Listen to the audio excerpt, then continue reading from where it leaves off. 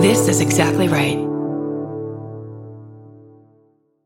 If you're a fan of meticulously crafted worlds that reimagine every little detail, then you'll enjoy the podcast Imaginary Worlds. Host Eric Malinsky spent over a decade working in public radio and uses those skills to create a sound-rich podcast that features interviews with Andy Weir, who wrote The Martian, the writers of hit TV shows like Star Trek: Strange New Worlds, designers of games like Magic the Gathering, and the puppeteer who designed Miss Piggy. You can find Imaginary Worlds wherever you're listening to this podcast.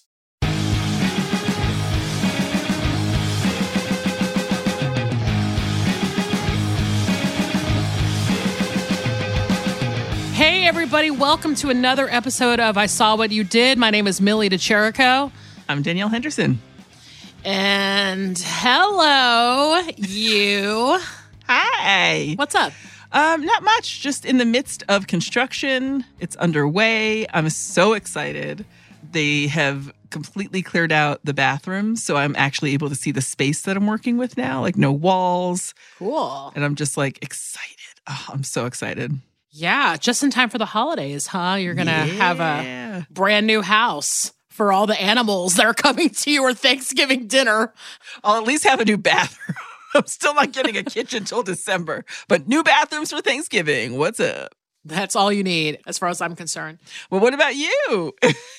I'm good. So I have a little confession to make.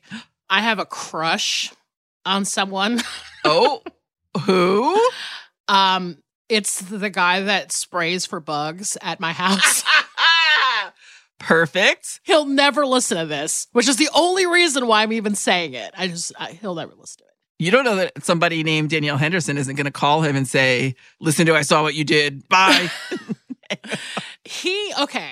You know who he looks like? I mean, it's so kind of eerie. He looks exactly like Nathan from Insecure. Do you remember that? Yes. The guy from Insecure, that Issa Rae, and he's the barber, and he's from Houston. I think that's like his origin story. This guy looks like him and talks like him. Oh, you're doomed. Yes. And I was like shook when he first came to the house. Basically, they come once a month, and then during the summer to spray for like the summer bugs or whatever. Yeah. And then after that, they come like once every 3 months. And so the first guy that came over, I don't know who is in charge of hiring at this pest control company, but like the first guy that came over, he was kind of like an intake guy, just was like going around the perimeter of the house. Like, what's the deal? Do you have, these types of bugs or whatever? He was like a Indian George Clooney. Okay. So this company is basically like, we are actually Models Inc. masquerading as a fucking pest control company. Models Inc. The best show to ever come on television. Oh, God. Yes. This guy, the intake guy, was basically Indian. However, he looked exactly like George Clooney, like smiled like him. And I got to admit, he knew it. He never said it to me, but you can tell that he was like, yes, I get this all the time. And I never said it to him. It was just this unspoken, like, listen, I know I look like George Clooney and you know I look like him. And I'm going to smile at you like every 5 seconds to remind you of that. He's like, my life is a porno. So yes. You don't even need to say, every house I go to, I'm boning. Yes. Very handsome intake guy. Man. So then the actual technician that's been coming to the house is the Nathan guy. Oof. And I'm just like, holy shit, this guy is so cute. And he's got that like Southern drawl. I mean, I don't know if he's actually from Houston, but he's definitely a Southern boy. And I'm just like, why do they keep sending hot bug guys to the house? And the craziest thing is that we might have talked about this before, just this idea of like, a lot of times when I'm out in this world now and I see cute guys, I'm like, oh, I'm definitely at least 10 years older than them. Right. Do you know what I mean? Oh, completely. And I have attractions to all types of men, like old, young, whatever. I mean, not too young. Let's get serious. We're not We like them older, I think. We've talked about that on this podcast. We like them crag. We like a little crag. We like a little craggy, as you know. But, usually if I do see a guy, I just know he's younger than me because I'm like, oh, most guys running around in this world right now who are like, just kind of have a joie de vivre. They're like 30 years old or something, or 29 or 30. The stress level is so low. Like I can usually tell someone's age or that someone's much younger than me because the stress level is so low. Yes. Because they are a generation of people who have grown up so much better than we have, and that they have decided to tell people no. Like, I never felt comfortable doing that till I was in my 30s. Like, I would never tell anybody no. And this generation of people is like, I have cramps. I'm not coming to work. I will be taking a sick day. Yes. It is a medical condition. And I'm like, damn. Like, so they are just like, no lines on this face. They feel no obligation whatsoever. I love it. It is inspiring as shit. There's like, nope, I'm not doing that. And I'm like, damn, that generation is fucking tight.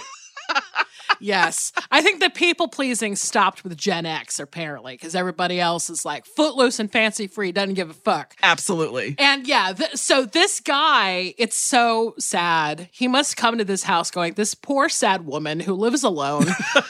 Because, he only comes in when he's doing the indoor treatment, but then when he comes once a month for the outdoor treatment, you can have him come in only if there's an issue. And so it's that thing where I'm like, well, I definitely want him to come in this house because I just want to keep talking to him. But then it would suggest that I have like roaches or something. And I'm like, oh, I don't want him to think I'm disgusting.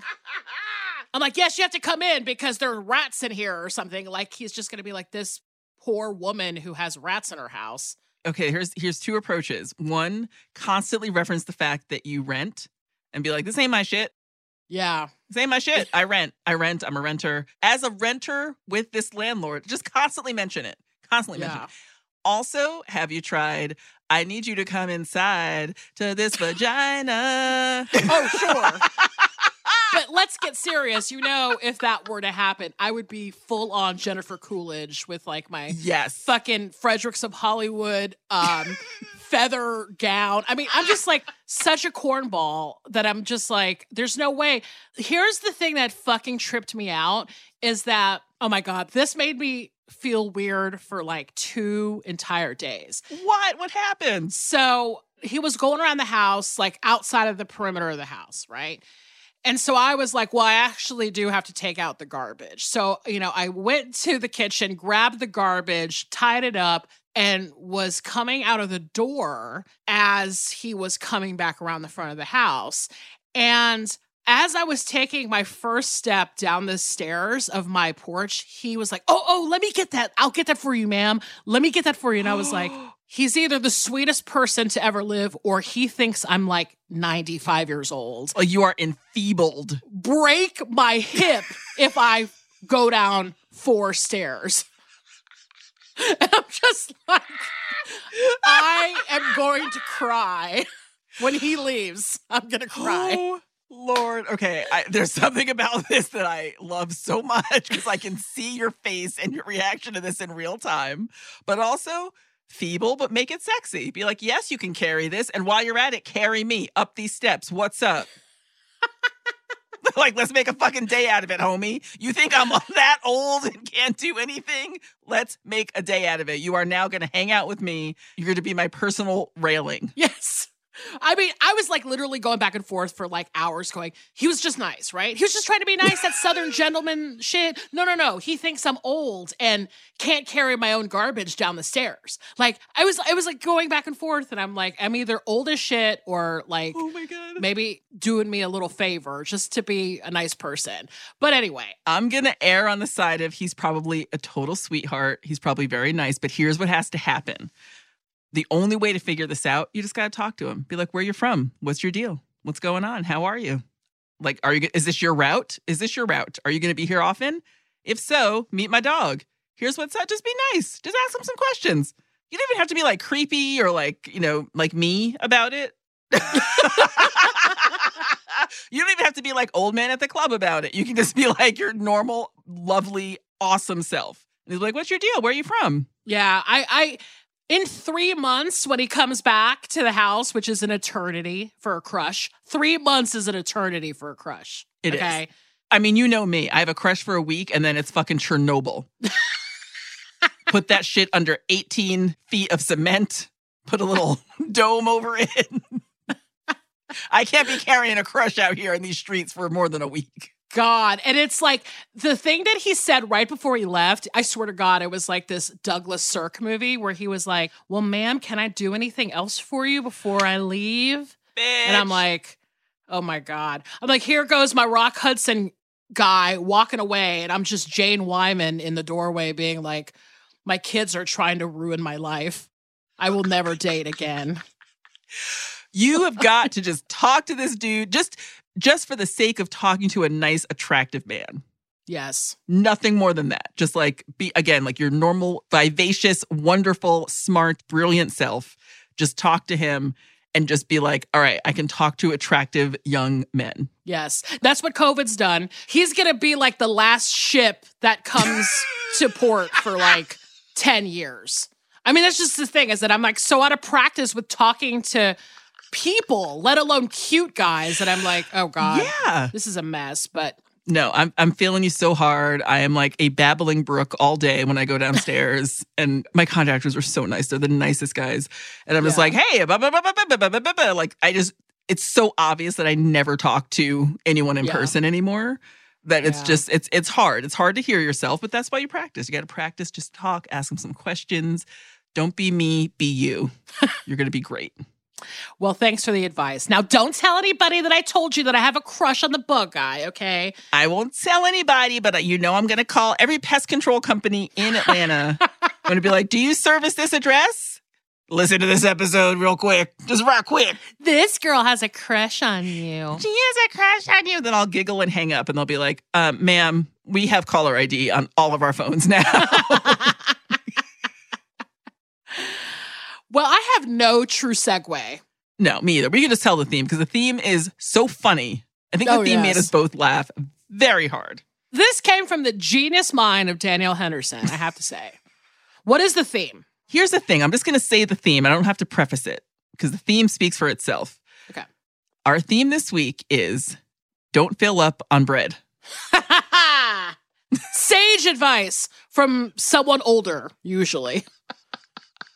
Usually someone at your table is just smacking your hand. If you're in my family and you're younger, they're just going to smack your hand and be like, don't fill up on bread. Like they're not taking you out to this restaurant to pay for you to fill up on Cheddar Bay biscuits, even though that's all you want. You're like, how often do I come to Red Lobster, Grandma? I only come here with you once a year. Let me eat these damn biscuits. And she's like, no. Yeah. But yeah, don't fill up on bread. We are focusing on a couple of films that revolve around food in some way. Right. And thought that would just be the best theme for it. Right. I mean, listen, we're about to have an Eden holiday, if you know what I mean. Yeah. Like, it's going to be, filled with breads, multiple types of breads, tryptophan. We got you covered with pasta. Like, at the end of each of these films, I both wanted to travel so desperately and also wanted like a 10-course meal. Yeah, me too. This was like honestly the perfect pairing of films for both the season that we're in, but also just like, and I think that this is what I love about movies that are about food is that it feels very cozy. And yes. I have a lot to say about your movie, obviously. It was a family favorite, so it brought back all these like wonderful feelings, and people in my family still do the Ian Holm impression. Oh my goodness. Yes, it's a thing that we say all the time. But I feel like we're teaching our nephews how to say this fucking guy, and I feel like that's bad. You gotta. Yeah. Those kids are so adorable. If I hear one of them say this fucking guy, I'm squeezing them to death. That is adorable. Yes. Only teach your children cuss words if it amuses you. Oh, completely. We're great at parenting. This is what our listeners need to know. It's exactly why we have no kids. I'm like, yeah, teach them more. Teach them more things. Yeah. Both my parents come from very strong food cultures. And so it was probably the biggest thing in our house, for better or for worse, I must say. But like, food has always been a big thing in my family. And, you know, I just love that both these films are like, are movies that have people coming together because of food, right?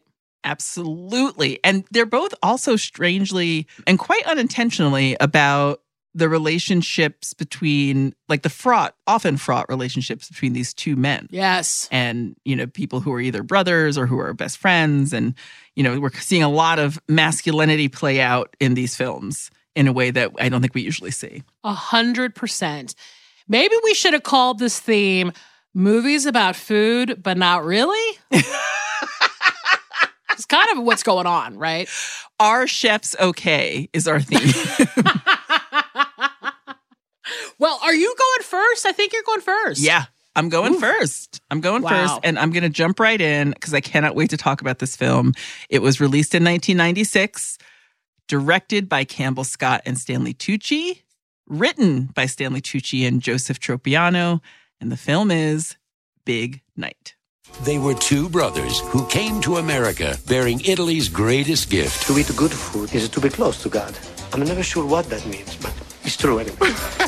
Now, I got to come right out of the gate and say that there has been a Stanley Tucci renaissance as of late. Yes. And a lot of people have come around to the Tooch as being a very hot commodity because he's been releasing cookbooks and, you know, releasing videos. I think he has a cooking show. And I just want to say that those of us in the 90s were well aware of the hotness of the Tooch. I mean, come on, people. Like, what do you think, we were born yesterday? You might be new to his game, but this is not a new game for him. Do you remember when he was in the Levi's ad? Yes, I do. Yes. I absolutely do. Walking down the street with his little broad shoulders, his little tank top. Exactly. If you knew Stanley Tucci when he had hair, come join us. Welcome. We were that old, too. We're along for the ride that is Stanley Tucci from Levi's commercial to present date. Yes. Like, we're here for all of it. Hair, no hair. Gray, not gray. I'm here for it. It's so wonderful to me that he both co-wrote and co-directed this film. Yes. And he co-wrote it with his cousin. Joseph Tropiano is his cousin. Mm-hmm. And Campbell Scott, who's George C. Scott's son, and whom most of you will probably know from Singles. Mm-hmm. He's co-directed this film with Stanley Tucci.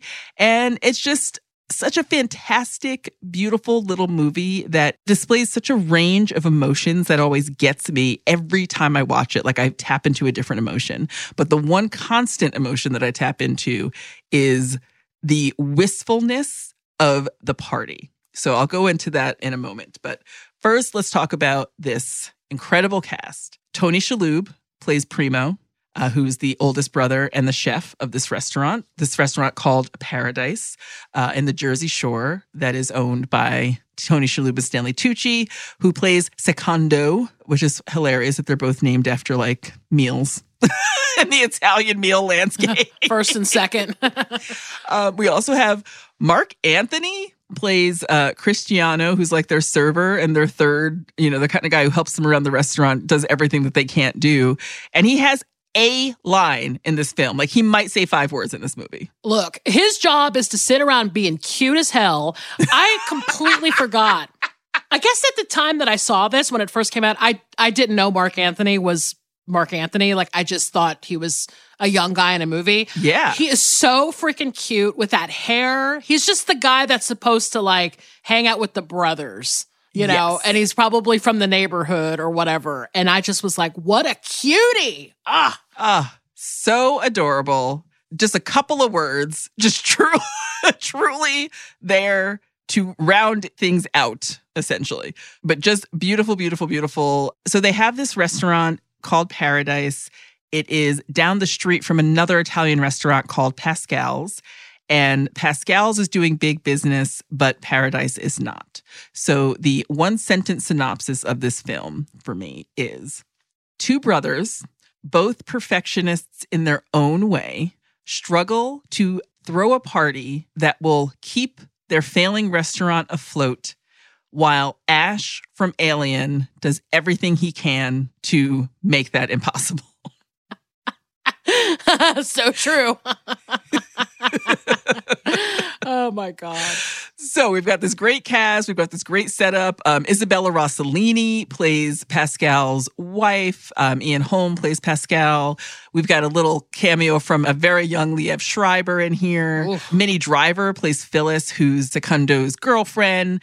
Allison Janney makes an appearance. We love it. Just a beautiful appearance as Primo's paramour. Like, he's just so into her and can't really find the words. Those scenes are always so adorable to me, where he's just a little babbler.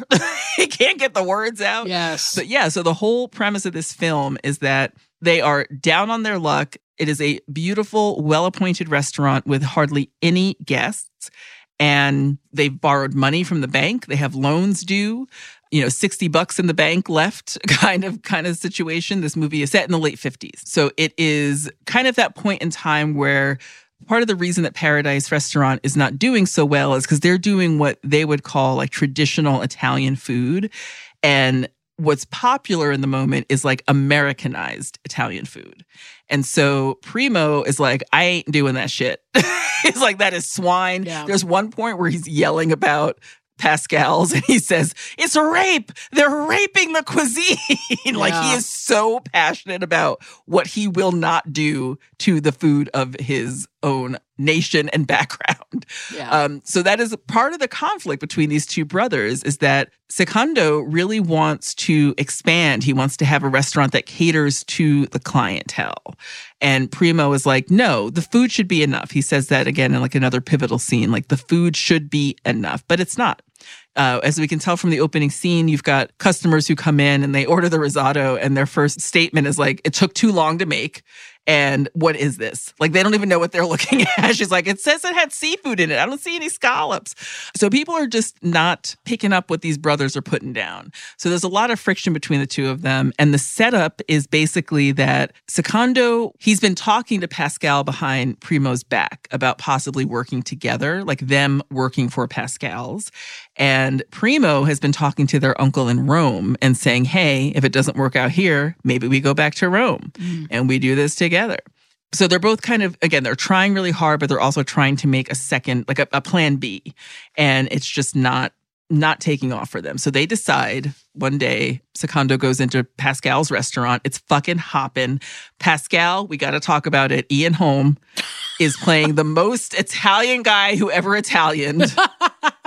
Just really chopping it up. Every single time he sees Stanley Tucci's character, he goes, this fucking guy. He calls him this fucking guy. He's a butt biter. Like, he's constantly biting butts. Like, his advice is you got to bite your teeth into the ass of life and drag it to you. Like, he's so over the top.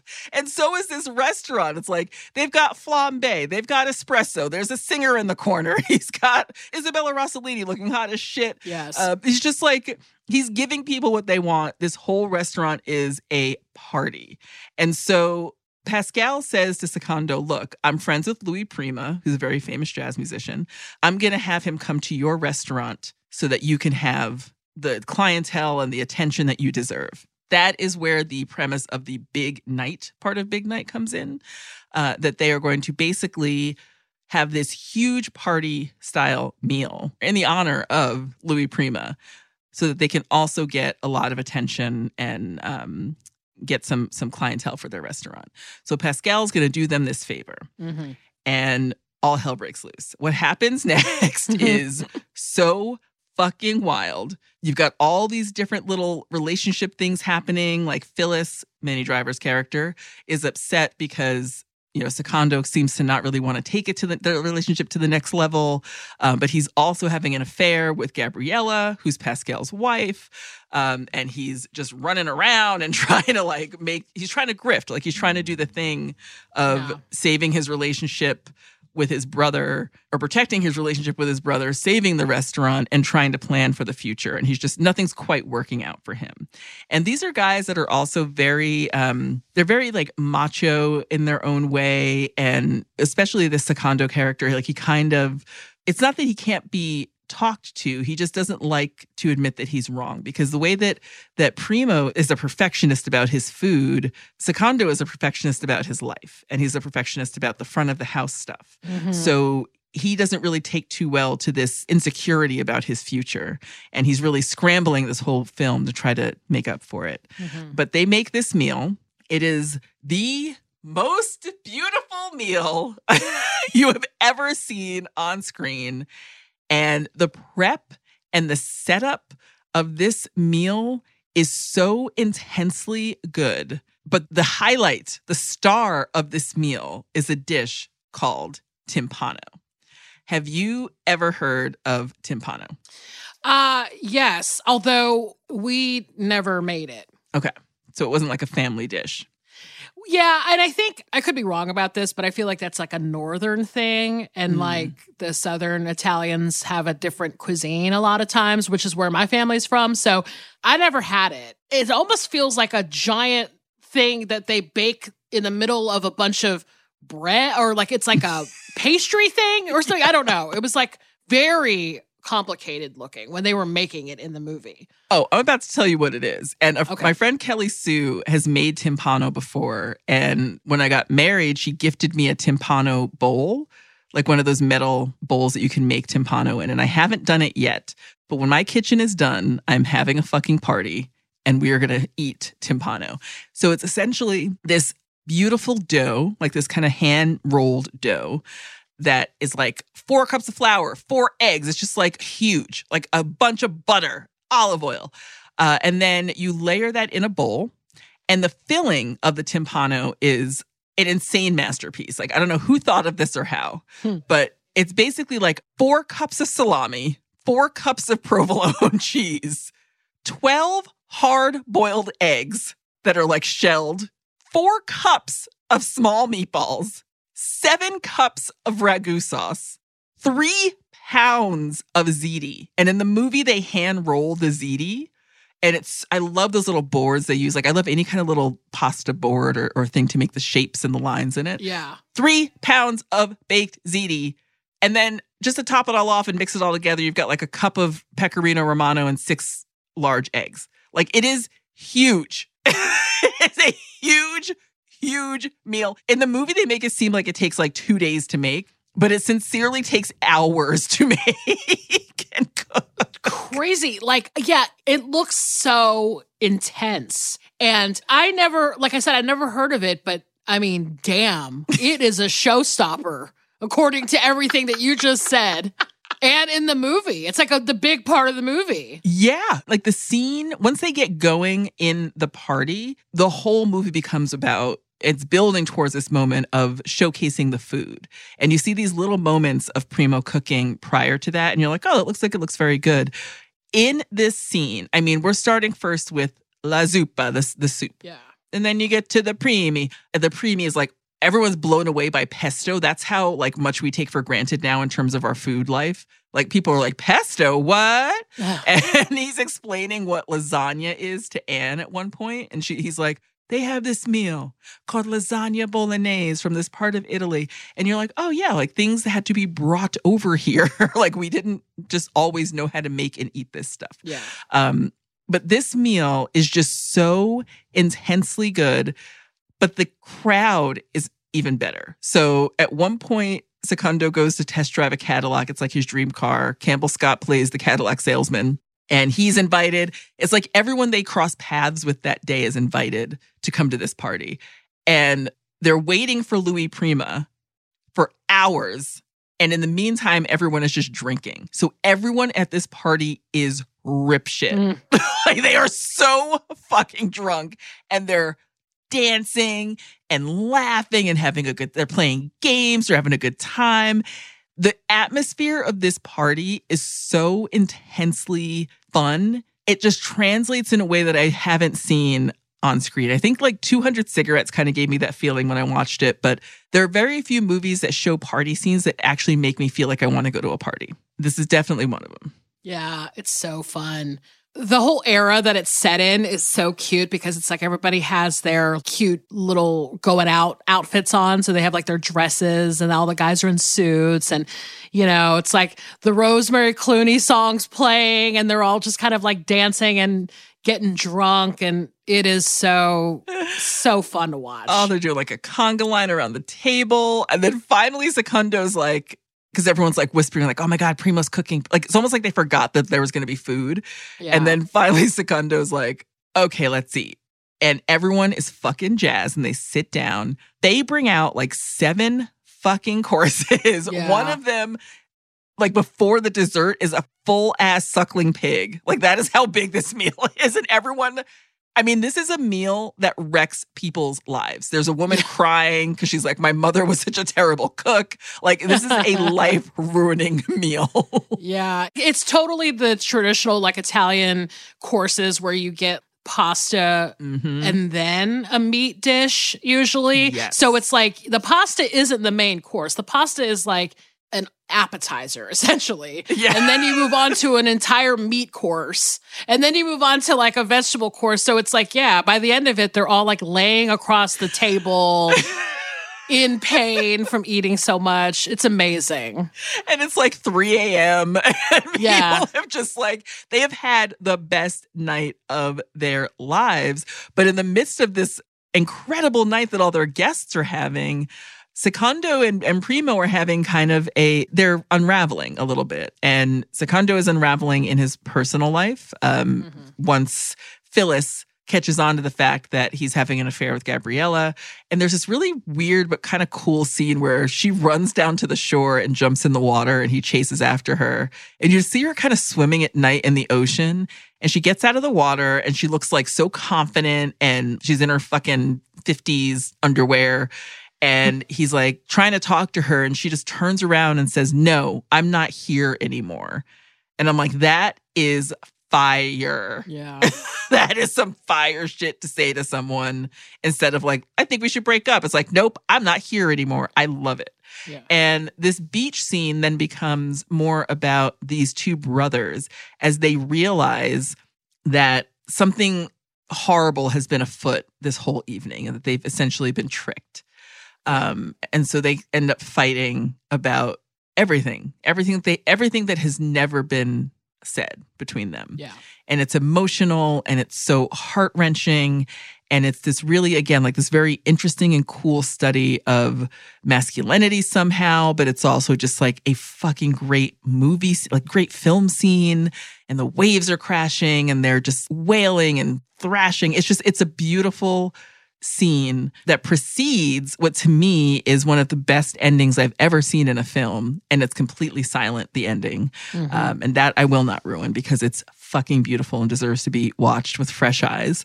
But it's just this really intensely cathartic film that revolves around food. It involves these notions of family, these notions of self, and just kind of the people who are striving for the American dream and who are very aware of meritocracy.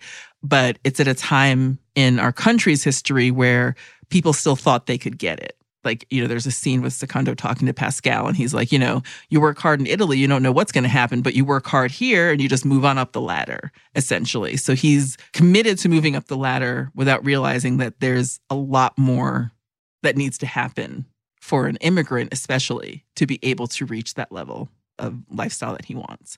I absolutely love this movie. I think that it was a grand jury prize selection at the Sundance Film Festival. I think Stanley Tucci won a New York Film Critics Circle Award for Best New Director. There were some, Independent Spirit Awards for the screenplay. It was a very well-received movie, but I think that the reason I come back to it time and time again is just the feeling. Like there's such an emotional arc in this film that I connect to every time I watch it. And I love it. Yeah, I got to tell you, this is a huge movie for my family. I remember when this movie came out, we didn't see it in the movie theater. We saw it when it was on VHS. And it really hits home, I think, for my father, because essentially my father immigrated to America with his brother around the same time that this movie takes place. And I think that it just really hit a note for him. And I remember when we saw the movie as a family, it was just the thing that he was like, oh my God, I can't believe they kind of nailed the experience. Because I think this movie is about immigration too, as much as it is about, the relationship between the brothers in America, but it's also about this idea of immigrants coming here and Americanizing or not Americanizing. And that's like a big issue amongst immigrants is when you come to America, do you adopt all the American stuff? Do you get into the American music and the culture? And how much of your old culture do you leave behind for this new culture? And I think my father, has talked about that within his own life. And it feels like Primo is the guy that wants to stay Italian. And he's very much insistent upon like, I'm going to take what I know from Italy and bring it here, and I'm not going to change myself, and I'm not going to change anything. It's like he wants to like hang out with the uncle in the barbershop and eat his own food, and he doesn't really want to like, he doesn't want a hot dog or like, he thinks that Pascal is like a monster because Pascal is Americanized for the most part, and that is reflected in his restaurant, right? But then also, Secundo's like also a little bit of a businessman himself, and he, has an American girlfriend, and he wants to like get a Cadillac, and he's just sort of like he wants full assimilation, right? Like. Sure, and he wants all of the like tokens of American success. He wants the nice car, he wants the beautiful American girlfriend, and he wants this successful business. So it's this whole like thing where they kind of butt heads about that. And I think that was a lot of my dad's experience too, just within his own family that immigrated here. Like, who wanted to really jump in and be part of the American culture and who was sort of not willing to do it as much. Right. And that's just so interesting to me. And also like, I got to tell you, I think Tony Shalhoub, for not being an Italian guy, did an amazing job at being an Italian guy. I could not agree more. He is the ultimate confuser in so many ways. Yeah. How many ethnicities can and has Tony Shalhoub played on screen? He's like your blank slate ethnic guy. At times I even thought to myself, wow, he speaks better Italian than Stanley Tucci, who is actually Italian. Like, I was like, damn, that is fucking talent. It is true. There are some scenes in this film that I'm like, who was the vocal coach? Like, I was thinking deep about, like, who is involved in this film? Because presentation was impeccable. Yeah. Impeccable. This brings back so many great feelings, and like I said, reminds me so much of my family. Like, we, to this day, we go around, obviously doing the Ian Holm impression. It really like captures the spirit of having meals with Italian people. And I really miss that as far as, I don't see my family as much as I want to, but also like my grandparents died and they were a big part of that. It's just that thing of like, oh, I just miss having big meals with my family. And this movie is so special. It's so perfect for the theme. It is. I'm so glad you picked it. Thank you. As you were talking, I just remembered that my former mother-in-law was first-generation Italian. And one year for her birthday, she had this little recipe box with all of her mother's recipes written down in it. And it was like, kind of the recipes that were like, put a little bit of this in. Yeah. Like they weren't ever like really formalized recipes. But I took all of the recipes and I scanned them all and I made them into like a hardcover book for her. Oh, cute. Because I thought like as time goes on, those cards fade, like the writing becomes and I'm like, you will want to keep these one day. And her face, like I've never given a gift to someone that visibly meant so much to them.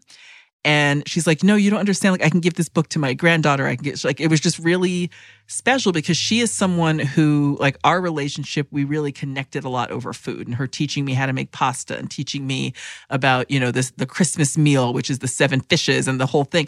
Like, we really connected over food. And I think it's just a general theme of my life that anyone who's constantly telling me to eat more is my kind of people. Yeah. And I just love that, like, in Italy and with the Italian people in my life, that connection to family through food is just something that I think is really, really special. So I love that it means so much to your family. Yeah, it's a good film in that way where you're like, oh, this is like really indicative of Italian families and of siblings and, their uncle. The uncle is great. Like, I didn't read much about him, but I was like, oh, he's such a perfect guy, the guy that's like kind of coming in and like, sort of being a surrogate dad and sorting out everybody's lives. And, I don't know. It's such a great movie. I'm so glad you picked it.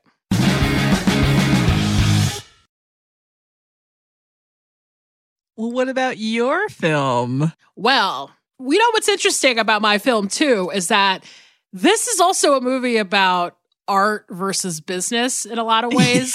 Yes. So there's always other inroads that we find out as we're watching the films, but I'm excited to talk about this one. My movie for the theme, Don't Fill Up on Bread, is a movie from 2010. It was directed by Michael Winterbottom, and it's called The Trip. You're not doing it the way he speaks. You're not doing it with the kind of... And you don't do the broken voice when he gets very emotional. When he gets very emotional indeed. She was only 16 years old. She was only 16. You're only supposed to blow the bloody doors off. Okay, besides Danielle, I suspect we have some UK comedy fans amongst our listenership. Yes, and some people from the actual UK who listen to our show.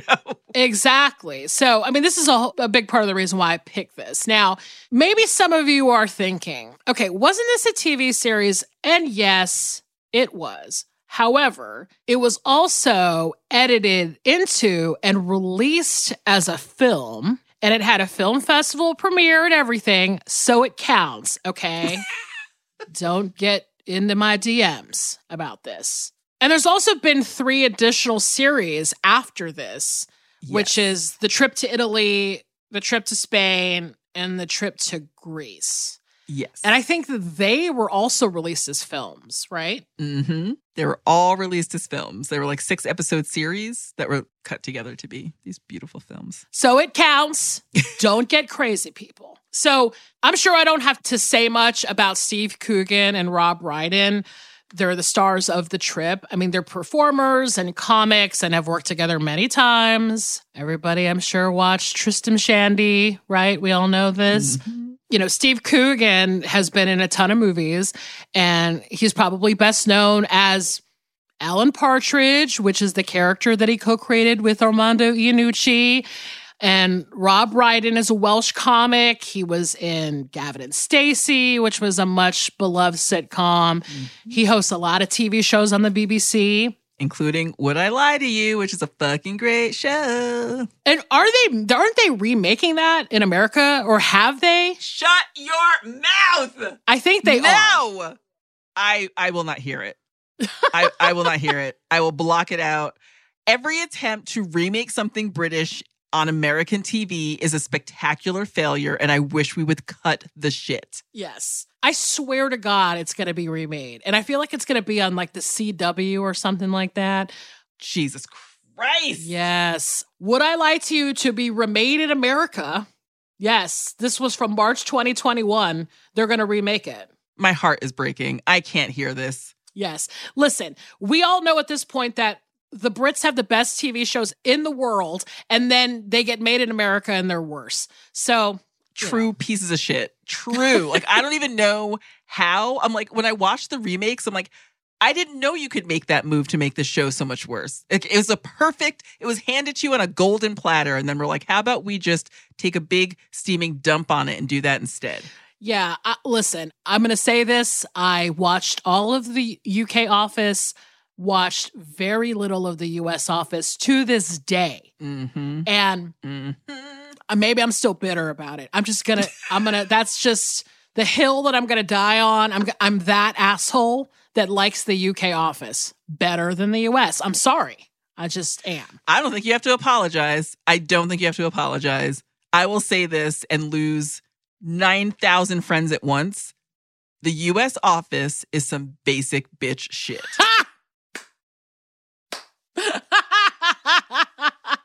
And you can come in my DMs and we can fight about it for a week straight. I said it and I meant it. We're keeping this in because I tend to believe the same thing. Okay. Like liking the UK Office better than the US is my personality trait. Okay. I'm just saying. I'm going to insist that people catch up on the UK, the original Would I Lie to You on YouTube or some other way to watch it before they ruin it in the US. And any episode with Guz Khan, James Acaster, Greg Davies, or Bob Mortimer are the ones you want to start with. Bob Mortimer. Love Bob Mortimer. Oh my God. We could go down this whole for hours. Fucking, this could be a separate episode. Which is what this is what I feared when I was like, let's do the trip, because I was like, we can sit here and talk about UK comedy like all fucking day. We'll do a bonus ep. We're going to do a bonus ep for sure. But look, in the trip, essentially, it was Steve Coogan and Rob Brydon essentially doing these like exaggerated versions of themselves. And it's this kind of improvised thing. And the TV series is great. There's a lot of stuff, obviously, in the series that didn't make it into the movie. But for the purposes of this podcast, we're going to talk about the movie, okay? Don't get in my DMs. So one sentence synopsis of the trip is this. 2 professional comedians / frenemies travel the north of England, eat at fine dining establishments, drive each other insane with nonstop impressions of famous actors and male insecurity. And honestly, maybe we really should have called this theme Movies About Food, but not really. So the setup of the trip is that Steve, just gets this writing assignment from The Observer to go on this like fancy restaurant tour of Northern England for a week. Okay.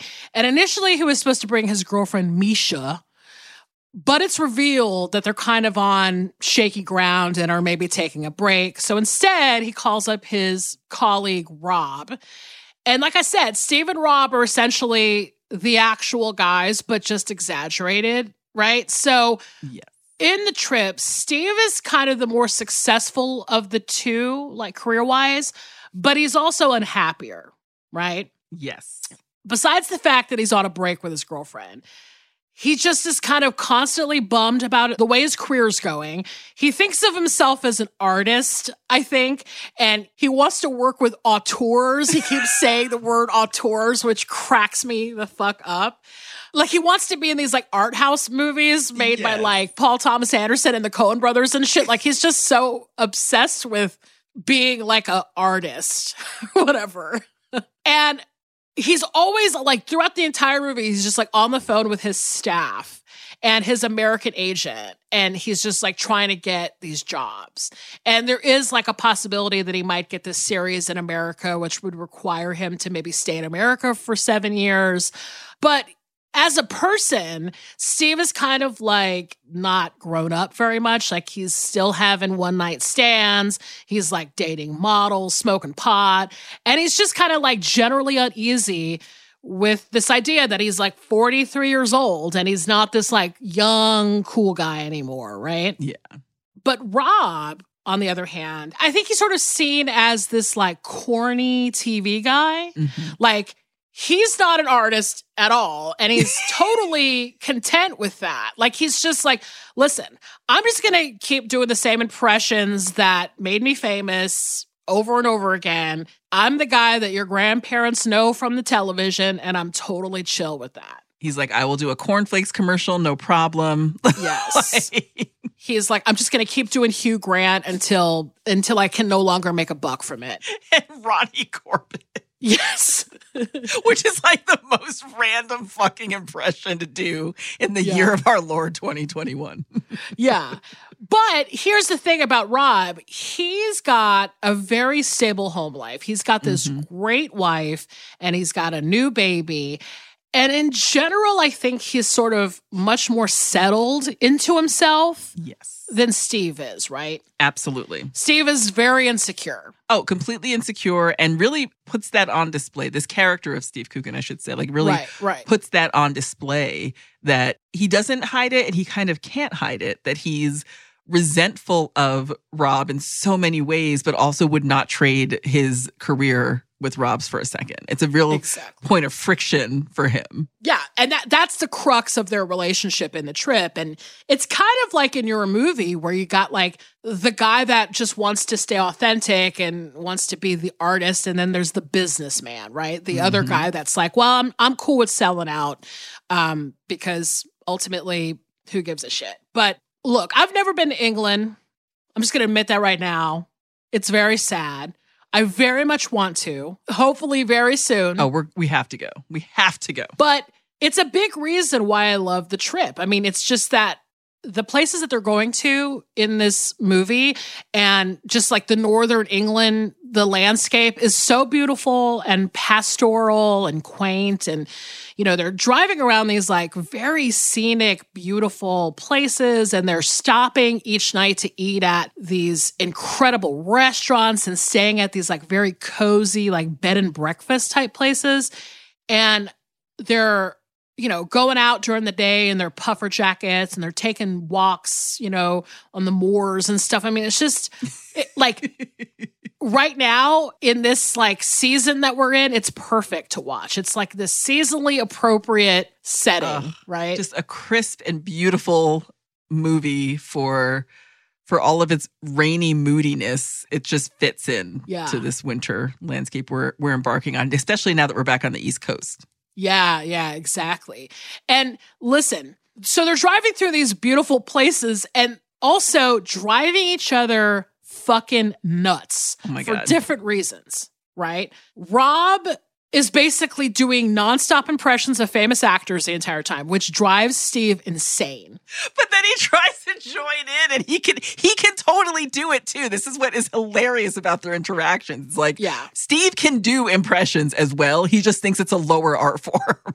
Sure, exactly. That's exactly right. But at the same time, Steve is self-obsessed and a little immature and obviously insecure. And I think that drives Rob a little insane. Like, he can kind of pick up on that. Yes. You know, he picks up on the fact that he picks him up in a Range Rover and he's like, why do you drive a Range Rover, dude? Like, you know, and Steve makes some like bullshit excuse, you know, like the bullshit, like I have a fancy car and I can't like justify it, but I'll try type of thing. I love when they're sitting down to their first meal and Steve is like, you know, I'm from the North. And Rob's like, you're from Manchester. Like, we're not in Manchester. He's like, oh yeah, I could show my girlfriend around. You know, I booked this trip so I could show my girlfriend around the North. And Rob says, yeah, you could take her around and show her the gun crime sites. Like, he's just constantly trying to like bring Steve down a level to like recognize where he is actually from and who he actually is.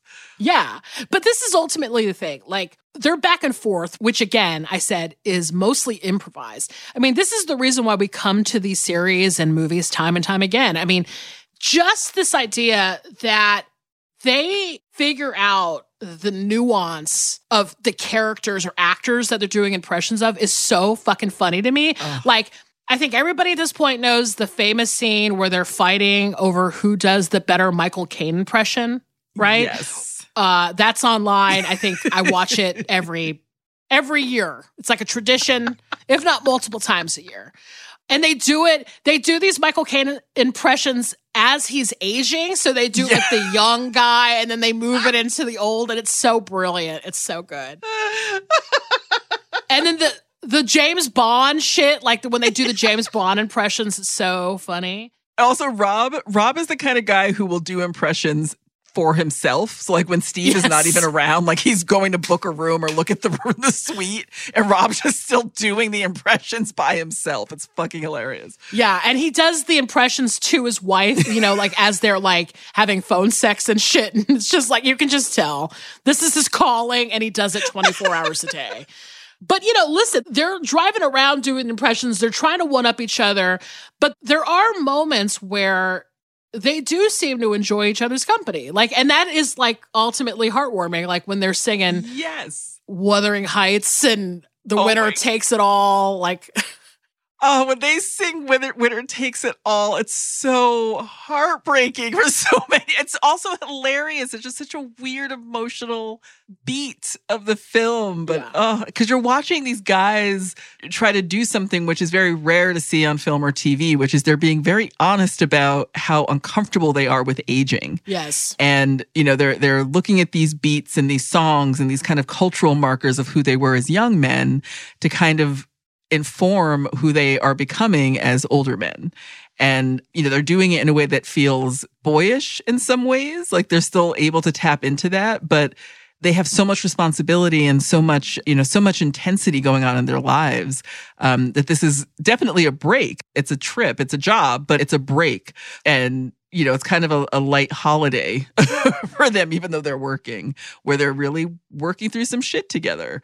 And I love it. I absolutely love it. I think there's a scene in one of the car scenes after like the second or third meal where they kind of are finding the beat of Steve Coogan says, like, why do people always leave at daybreak? And they're like, we leave at dawn. Like, we ride at daybreak, 8:30 for 9-ish, or like they're kind of going on. Yeah, no, that's my favorite part. The gentleman to bed when they slip into that Billy Connolly impression. I was on the floor. Like, I've seen this like multiple times, but like when I saw it again recently, I was like, that Billy Connolly thing where Steve Coogan like does the thing where he does like his face almost, and I'm like, so perfect. Oh, it's beautiful. And the food is, oh God. Yeah. Just watching them stop at all these restaurants in the Lake District. Jesus. Right. Well, and that's the thing, is that like the food is obviously like the thing that's uniting them in a way.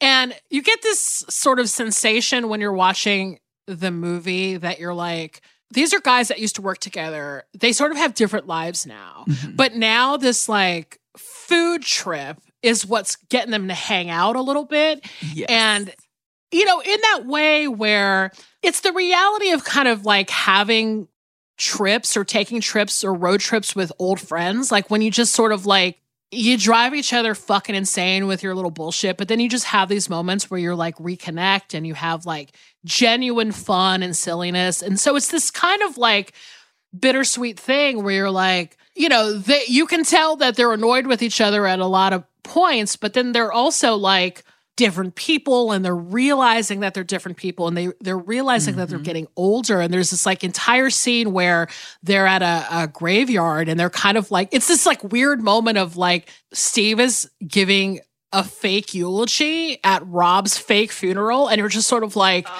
I mean, to me, it's kind of intense because you're like, yes, you know, what does this guy really think of me? You know, and he's joking, but is he joking? You know? Absolutely. And it's that, along with the daybreak scene that where they devolve into Billy Connolly. Yeah. I think that's one of my favorite scenes of the movie, because you're watching Rob kind of want to give his input and guide Steve in what to say. But then they're having, like, Steve is really revealing a lot about his feelings about Rob's career and trajectory in this fake eulogy. Right. And so he's revealing a lot about himself in this discussion of his friend in this fake eulogy in front of this beautiful old priory. But it is very intense. It's very intense because you see him kind of wrestling with and kind of reckoning with a lot of the decisions that he's made in his life and career. Yeah. And really expressing that through how he feels about Rob. So it's a bracing scene, to say the least. Yeah, and it's you know, the food portion of it is really interesting too, because they get together for these meals, and the movie does this thing where it shows kind of like a behind the scenes. They'll show clips of like the chefs in the kitchen preparing their meal.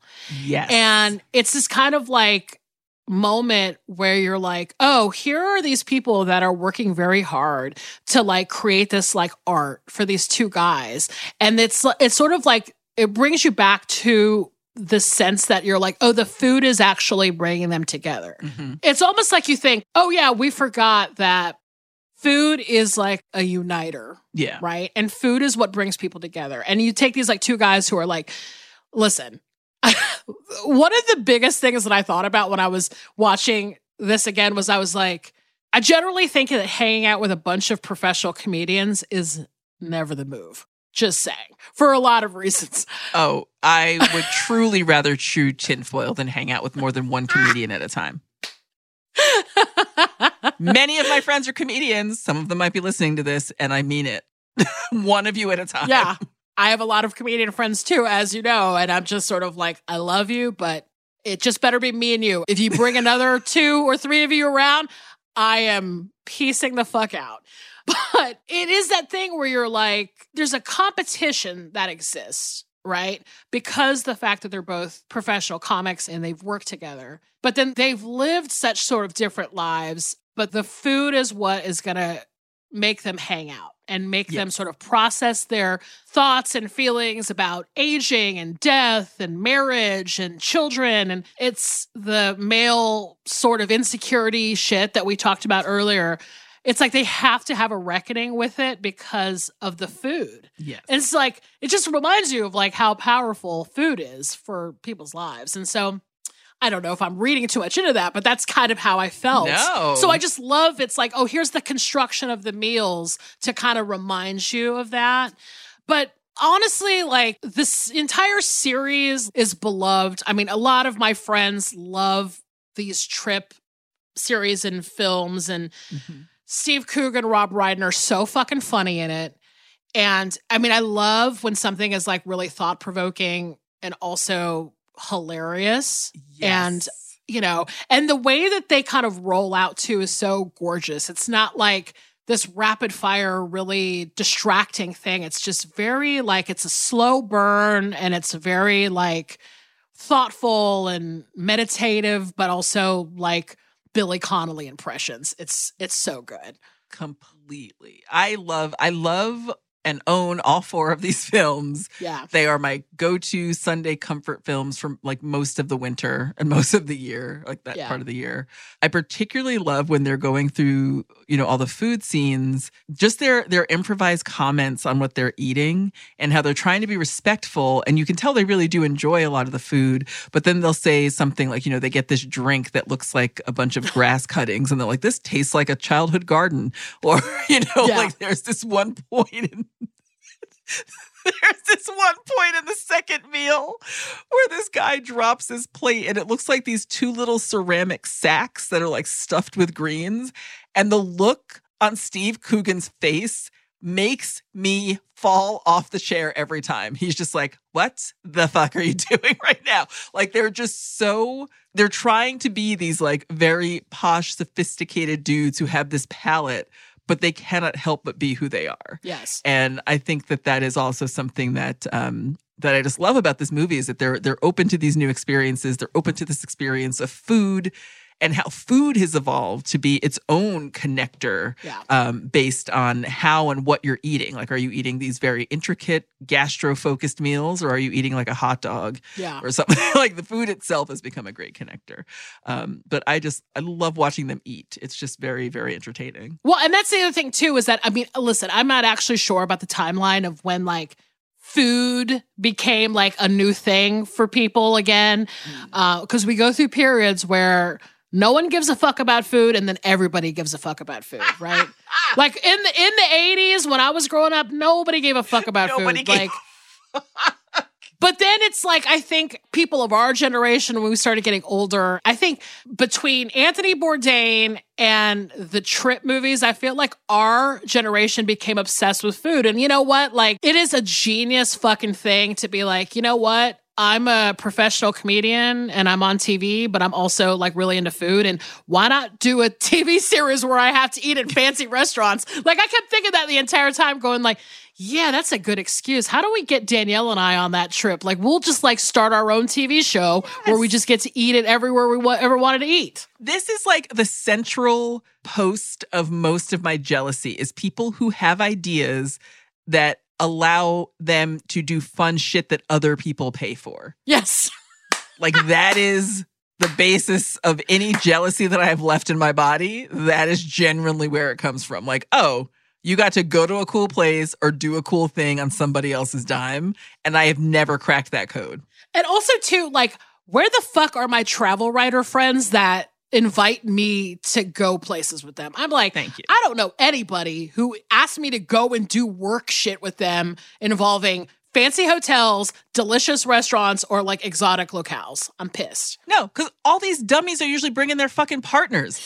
Yes. Ditch your partner and bring Millie. Bring me. Bring a friend. Have an actual good time. Get away from your fucking life for a minute. Take a break. Take a break from that other dummy that you live with and hang out with us. We are great and entertaining. We love food. I don't have a Pacino impression. Although I think once we tried to do the Pacino impression and we cut it. Remember that? when we did Insomnia. I feel like there is probably like 10 minutes of tape in a vault where you and I were doing Pacino impressions and we cut them. Oh, God. That will only be released on our deathbed after both of us have died. Yes. We both have to die for that tape to come out. Oh, Lord. Oh, God. That was so funny when we tried to do that. Oh, my God. I also, like, I'm a person who I don't think I have a refined palate. I enjoy home cooking. I enjoy cooking. I enjoy intricate meals. I enjoy great ingredients.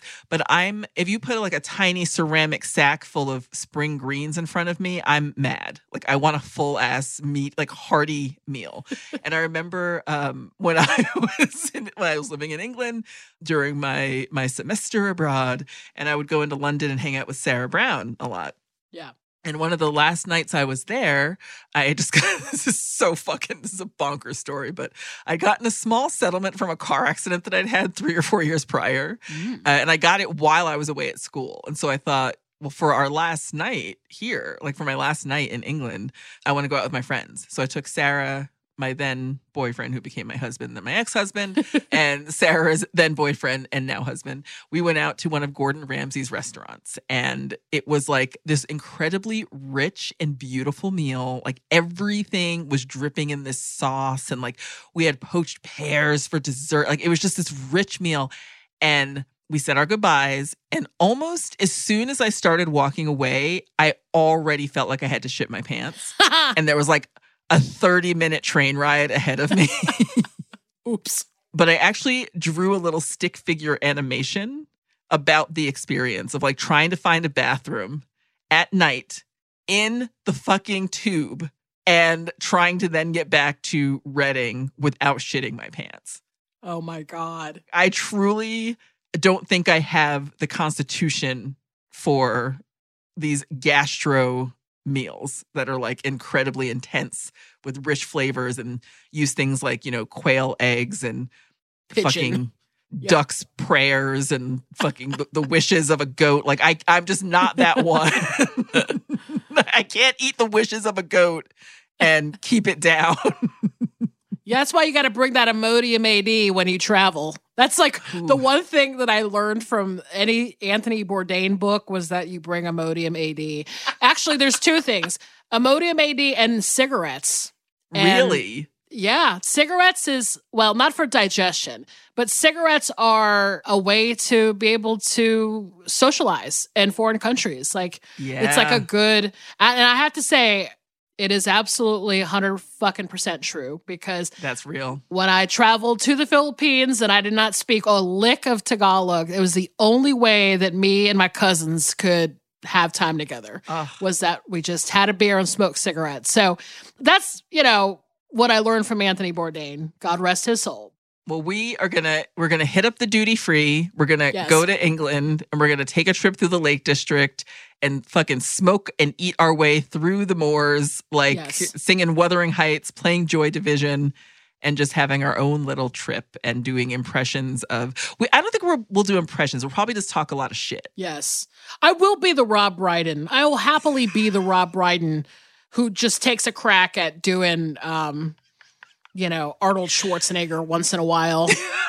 And then you'll just like want to throw me out the fucking window. But I truly can't wait. I truly can't wait. Listen, if you want to give us opportunities to do things for free that involve fancy shit, why don't you email us at isawwhatyoudidpod@gmail.com. We'll take it. And look, we will take this show on the actual road. Like, we will take this show on the road and we'll document it. Yes. Go ahead and follow us on our socials. We are at ISawPod on Twitter and Instagram. That's right. And also, if you want merch, it's there for you. It's at the Exactly Right shop at exactlyrightmedia.com. And we have so many bonus episodes now up at Stitcher Premium that it would be a true sadness for you to miss them. I think that there are things that we will reference in the show that have their origin story in these premium episodes where we read your emails to you. So please, by all means, subscribe, and you can use the promo code SAW for a free month. That's right. Now listen, we don't have a show next week, but for the next episode, we got a couple of movies. So Danielle, why don't you tell them what the movies are? Oh, they are a couple of bangers. And if you are a longtime listener of the show, you'll know exactly where we're headed with this. Our movies for next week are Point Break from 1991 and Point Break from 2015. What is the theme? Can you imagine? And if you know the theme, tell us if you agree. If you agree with the premise of the theme. I love the thought experiment of what's going to happen in 2 weeks. Well, we are rocketing towards the end of this year. Yes. And I am just excited that we're going to have some fun episodes coming up for you. But we are going to take a break next week and come back and hear the ongoing story of how we can help Millie and her pest control person fall deeper in love. Well, I'm not going to say it's going to be a mute cute, but hopefully he doesn't think I'm 90. That's all I care about, is that I'm forever young, baby. What do you call it? It's not a meet cute, but what do you call it when like one of your best friends flies down to your city and like forces an interaction between two people? Is it a beat cute? It's not a meet cute, it's a beat cute. Yes, it's a horror film starring Danielle Henderson.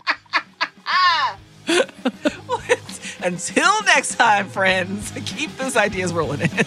Yes. See you soon.